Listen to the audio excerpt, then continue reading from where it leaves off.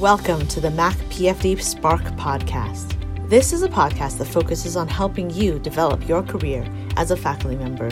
Our goal is to spark your enthusiasm and passion in one of our four main pillars of development: creativity and humanism, scholarly practice, leadership, and of course, teaching and supervision. Throughout this podcast, we're aiming to bring you insightful and inspiring conversations that spark your interests and open up your mind to new ways to grow as a faculty member. Okay, have we sparked your interest yet? Let's get started with this month's episode. Hello everyone, welcome back to Mac PFD Spark. As always, I have two really amazing guests that I wanted to tell you about. And the first is Dr. Robert Fleissig. He's been on the show before, and we brought him back for a second episode that's going to focus a little bit more on the idea of creativity and where that belongs in this house of healthcare, and also more specifically, how it might help us look towards the future and find solutions for some of the problems we have. And then secondly, I'd like to welcome in a new guest to the show, Dr. Emma Apatu. And Emma is someone who's been doing some amazing work around public health, something that's at the front of minds for many of us these days. And she's going to be talking a little bit about their public health program that they have here, the MPH program that we're very proud of here in the Faculty of Health Sciences. So listen up. Hello, everyone. I'm back with my friend Robert Fleissig. He's been on this podcast before, and so you might know he's an engineering prof with really heavy interest in design thinking. But design thinking is a really creative thing. And so I brought him back to have a great conversation with me about creativity and where it belongs in academia and specifically in the health sciences, because he's been doing a lot of stuff that intersects with what we do. He's been partnering with hospitals like St. Joseph's Hospital Healthcare in Hamilton.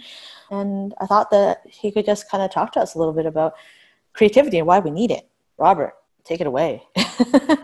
Thank you, Teresa. There's so much to say on this subject. Gosh, definitely. And my understanding and thinking of it and understanding of it over the years has changed tremendously. Okay. But one of the kind of key things that I've learned over the last few years is thinking about creativity not as a point in time or an event, but rather as a way of thinking, or what's sometimes called a mindset. So going through and working with people in a creative mindset and being creative not just here or there, but it's something that is almost like a state of mind. And it's not meant to set aside or usurp your other ways of thinking. I mean, I'm trained as an engineer and an engineering researcher. You're trained as a medical doctor, and we have ways that we've learned through our professional development or professional training and education. But this sort of works on top of that. Okay. The creativity, especially the way we do it in design thinking, is really a creativity around human experience. So it's and what that kind of does is human experience is something that's common to all of us. It's something that we share. It's not doesn't belong to anyone, doesn't belong to any discipline. And so if we can all talk about human experience in a creative way, we have a common way of looking at things and a common language and a common way of working together. Yeah, I love it. It really fosters that interdisciplinarism that for the researchers that are listening, you want on your grants, that for the clinicians that you want in the spaces, right? Like to be able to involve architects or engineers or even the IT people, because that's really where we need them, about the user experience. I think that really, really helps. So I love that idea. It makes me remind me of like it being a mindset.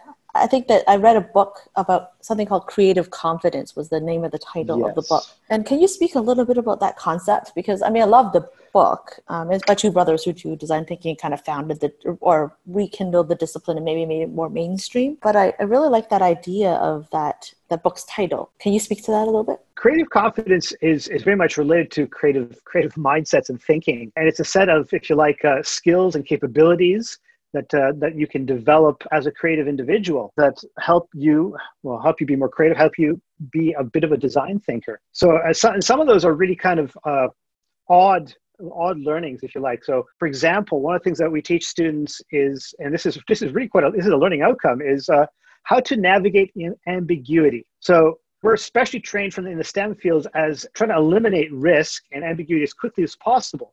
But in a creative space, we want people to stay and actually stew in the ambiguity for a while, to actually be comfortable with it and to use it as an opportunity for exploration and not simply for decision making. And so this is a very tough thing to learn, and it goes against the grain for many of us that really are really so good at going the other way of kind of converging on solutions and not playing with things. And I want people who are learning how to design and how to be a bit more creative.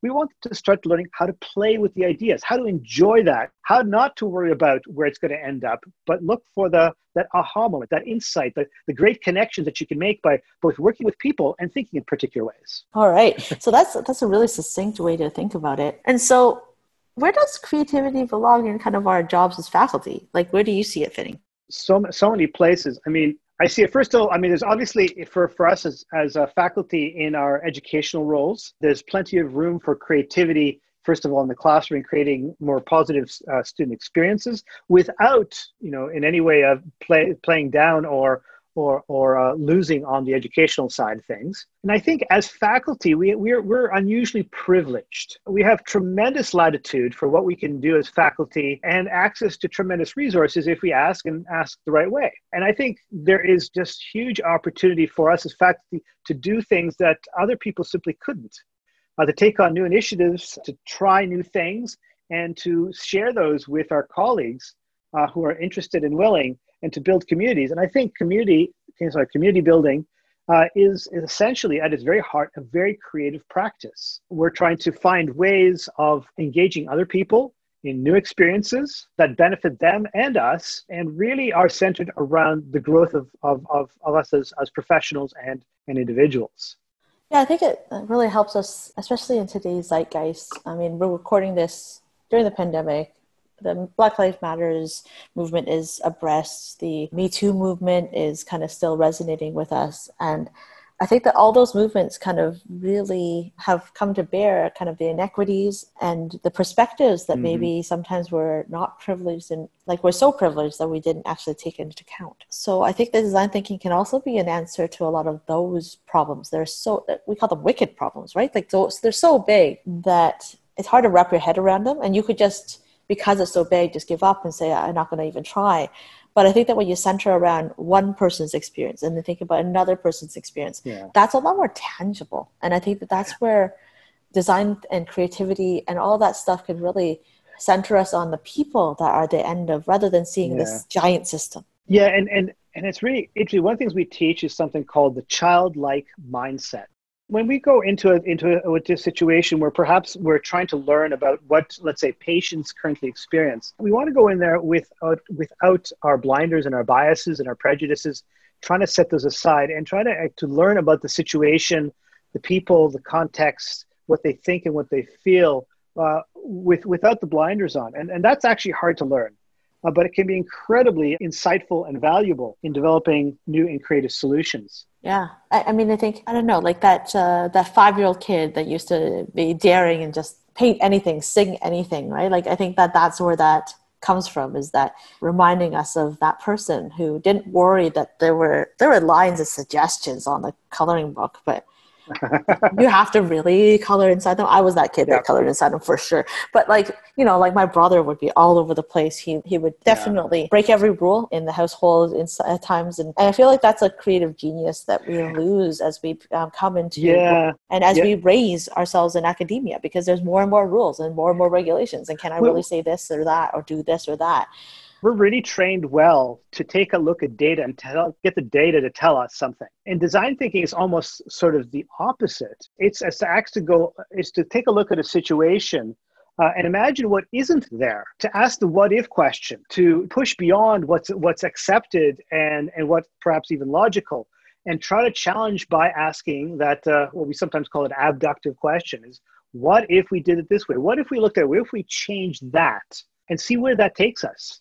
The essence of creativity is that asking the what if question, the abductive question, taking you where you haven't been before, rather than letting the data lead us to something we want. So my students like to ask, they kind of go, we're going to build something for someone. Let's go ask them what they want. I go back to them and say, what I want to train them is to not to ask the people what they want, but you want to go in and talk to the people and understand what their deepest desires are and design for that. And that's a much less direct route and a lot more difficult. But it gets down to something much more fundamental about who we are and designing something that is much more valuable because we have a deeper understanding of the people we're creating for. And the tradition of the design thinking, when I've mapped them back, they come from architects, anthropologists, sociologists, people coming from some of the disciplines that you and I may not have encountered very much during our training, but that are essential to understanding how the world works, right? Like there is some really, really cool work that's done by having someone just follow along a team. One of my friends and colleagues who's just finishing her or finished her residency now, Eve Purdy, she's a doc at Queen's University, and she went to do a master's in anthropology for that exact reason, because there's so much you can do from observing and doing those ethnographic studies to really understand it. She's really brought it into the Operation Sim world, where they're just doing some really cool stuff. She's going to be doing a fellowship in Australia to really do that more, but she's written some papers. She's definitely worth checking out if you're a clinician and wants to know how this kind of all plays out. But definitely, like, she's my archetype for people who might bring those worlds together and really come at this from a qualitative lens to take that data, even though it's not in the, the quote unquote hierarchy of evidence and it's not in numbers, doesn't mean that it can't tell us something very useful about the human experience. And I think design thinking gives us a structure and a disciplined approach to take that data that we might not otherwise use and use it in a very structured, rigorous way. Because design thinking has its process and it has its rules in the same way a systematic review or an RCT has its rules and it has its regulations. So I think that it gives you some of that structure back that you need when you're diving into the space for the first time. I think the really exciting thing here is bringing together people with deep technical and disciplinary expertise in a creative way through design thinking. Again, it's one is not meant to supplant the other. The whole idea here is to use design thinking to bring together the knowledge we have in new and creative ways. And I think that's where the magic is. Yeah, definitely. And you need that confidence in your creative self. Maybe you have to rediscover that inner kid. Maybe you have to do other things, but it's definitely worthwhile trying, because I think this gets you out of yourself. And I think sometimes we have the high drama of the way that we see the world, and just really diving deep into someone else's perspective, whether it's through a narrative resident workshop, or maybe this is more functional for some people, it's more tangible, is to understand what it means to be a patient in your clinic. Right. It might be to understand what the journey is for, a visitor who comes to visit the hospital or can't right now because of restrictions, et cetera. How might we, like you said, redesign those experiences and make them just a little bit better for those people, and then do it again and think through systems that then actually can respond to the call to arms, be the systems we need, because they are literally built with everyone in mind, but everyone maybe one more groups of people at a time, right? And I think that's a really cool way to go through life, is to get out of your own head and start trying to understand and empathize with others. That's the essence of it, yes. Thank you so much for sharing your thoughts, and got a lot. My mind is just racing right now. I'm sure a lot of other listeners are doing the same thing. So thank you so much for blowing our minds again. You're welcome. It was my pleasure. See you next time. Wow, that was a really awesome first segment of the MacPFD Spark podcast. And now, on to our second segment. Hello, everyone. My name is Tracy Chan, and I'm here with a new friend of mine, but she's a rising star in the Faculty of Health Sciences. Her name is Dr. Emma Apatou. Say hi, Emma. Hi, all.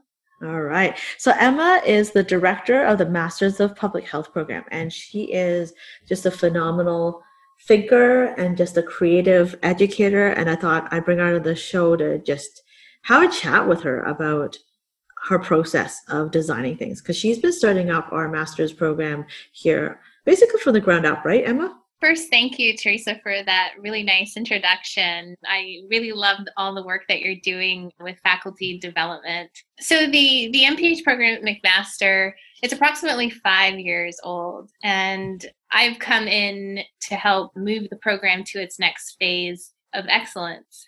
All right. So you didn't start it up, but you are kind of like the natural first kind of successor to try to move it into the stratosphere, let's say.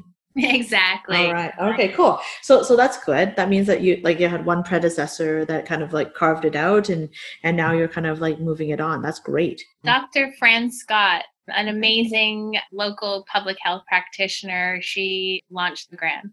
So it sounds like you got handed over a pretty solid program that you're hoping to make even better. What have you been doing to try to take hold of what's been done before, and then how do you decide when you're going to make the next step of improving something, or if you keep it the way it's supposed to be? So yeah, the program here, it's fantastic. And one of the major reasons is our faculty. So we have core faculty that passionately teach in the program, as well as lead large research programs around life course epidemiology. Dr. Anderson does a lot of amazing work in that area. Dr. Liz Alvarez does amazing international policy and interdisciplinary public health work. So working with such great faculty, I try to listen to them to hear about what's working, what's not.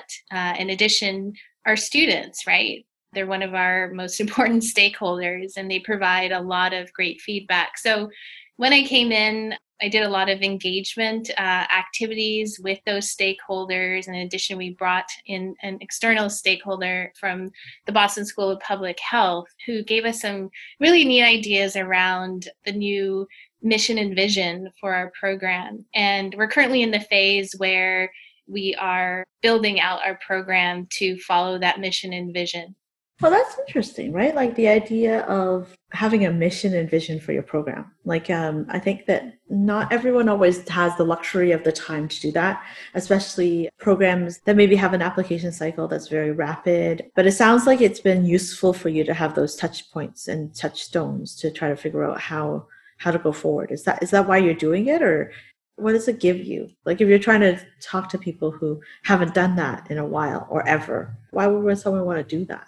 Yeah, so, a number of health related programs have accrediting bodies or, guidance from some sort of maybe federal level. So for us in Canada, we try to follow guidance from the Public Health Agency of Canada. And in that guidance, they mentioned that MPH programs should have a mission. So we're a generous program. That's what we've been approved for. So we stick with that. But our mission, our new mission now, centers around preparing future public health leaders to identify and employ evidence-informed thinking to solving emerging and pressing health challenges locally, nationally, internationally, in meaningful, responsible, and equitable ways. So this mission is very powerful. It helps to set the tone for new programming. It also helps us in our discussions around the development of new goals and objectives for the program. And especially too, during this time of a pandemic, we've seen so many issues been uncovered, right? And this mission statement helps us figure out like what our place is in terms of training public health leaders. Yeah, I think that right now, public health is kind of one of those really hot topics. It's like, like my specialty, which is emergency medicine, had a TV show, like in the 90s about it. And so everyone wanted to be an emergency doc for a while. But like right now, everyone, I think, wants to be a public health officer.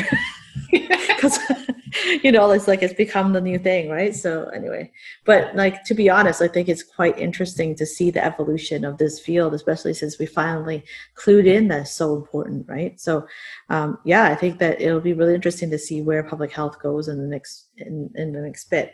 So what are some of your thoughts for the future of education in this realm? I think that we're seeing in my mind there's some trends that I'm seeing. I'm seeing more and more people who already have an MD going back and doing a master's of public health. I'm seeing more and more professionalization of certain kind of like research work, such as like the HRM or the MPH programs, being a way for people to gain those research skills. What do you see being the role of kind of like a master's level public health program being in the house of, like all of the work that we do? Where does it fit? Yeah, I think you're totally right. Like public health, actually, I would say many, many years ago, a lot of folks probably would have said, what is public health, right? And a lot of folks now are obviously attuned to it. And I think public health will be at the forefront of many discussions at various levels moving forward. And as such, we're going to have to think about training programs. And graduate level training is going to be really important, right? In responding to what the needs are. I think we're going to see, and we're seeing it already, and a lot of technological shifts, right? So I think we're going to need folks that can use data to model, make predictions around certain disease outcomes and situations. We're going to need folks in the medical profession that can look at things with a public health lens. So I just think that the field is just going to grow even more. Yeah, I think so. And I think that we're looking at public health maybe needing to also look different now, right? I think we're realizing, especially with pandemics and things like that, you can't just, how can I put it? We can't just expect like a flyer or a poster on a wall to have an efficacy now. I think the world has changed so much with the advent of everything from TikTok all the way through to definitely Twitter. Like a lot of the docs, that's where they're getting the information. A lot of the politicians, that's where they're getting the information, and people, right? And so, if you want 20 somethings to wear masks, you probably need to be hitting TikTok and Instagram and Snapchat and not Twitter or LinkedIn or emailing people, because it's probably not working, right? So it's going to be interesting to see the evolution of that going forward. Totally agree. And in our MPH program, we have a professional development studio series. And in that series, the first part, learners learn about evidence-informed decision-making, project management, and communication. Learners understand how to craft various messaging for different modes of technology. I think that's going to be really important. And then another one of our program strengths in our department as a whole is knowledge translation and policy and research methods. So I think our program I'm really excited about our future.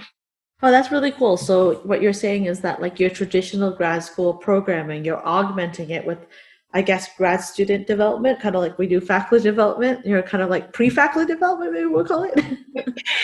It sounds like that's what you're doing, right? Like you're unpacking the behind the scenes work that makes science work and the jobs that we do work, and doing that on the side.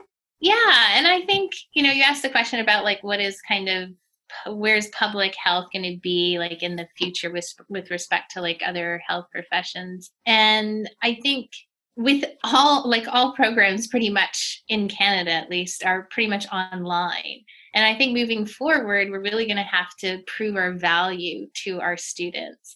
And I think what that's going to be is jobs.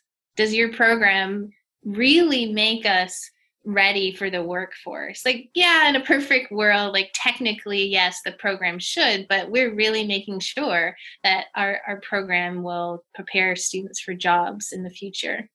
Yes, for sure. I mean, I think that that's going to be interesting, right? Because as there's new media, it's going to be interesting to see how we train people at the new workforce, right? Like, I didn't know I needed to learn how to do podcasting, but lo, here we are, right? And I do think that the skills are evolving and things are constantly changing. So I think having some flexibility in a curriculum, whether it's a residency curriculum, a nursing curriculum, faculty level kind of orientation to it, how can we carve out time for people to do that continuous professional development that's not the usual content expertise, and then learning the skills that you need to survive in the new world? I think we're probably all cycling around the same thing. So it's really, really cool what you're doing, because I think that, like, I'll pay more attention and steal from your playbook. We all know you have a wide one, so I'll definitely be peeking. It's all good. We can cross-pollinate. We can link up. I think that's going to be the other part of it too, is that how do we close some of the silos, right?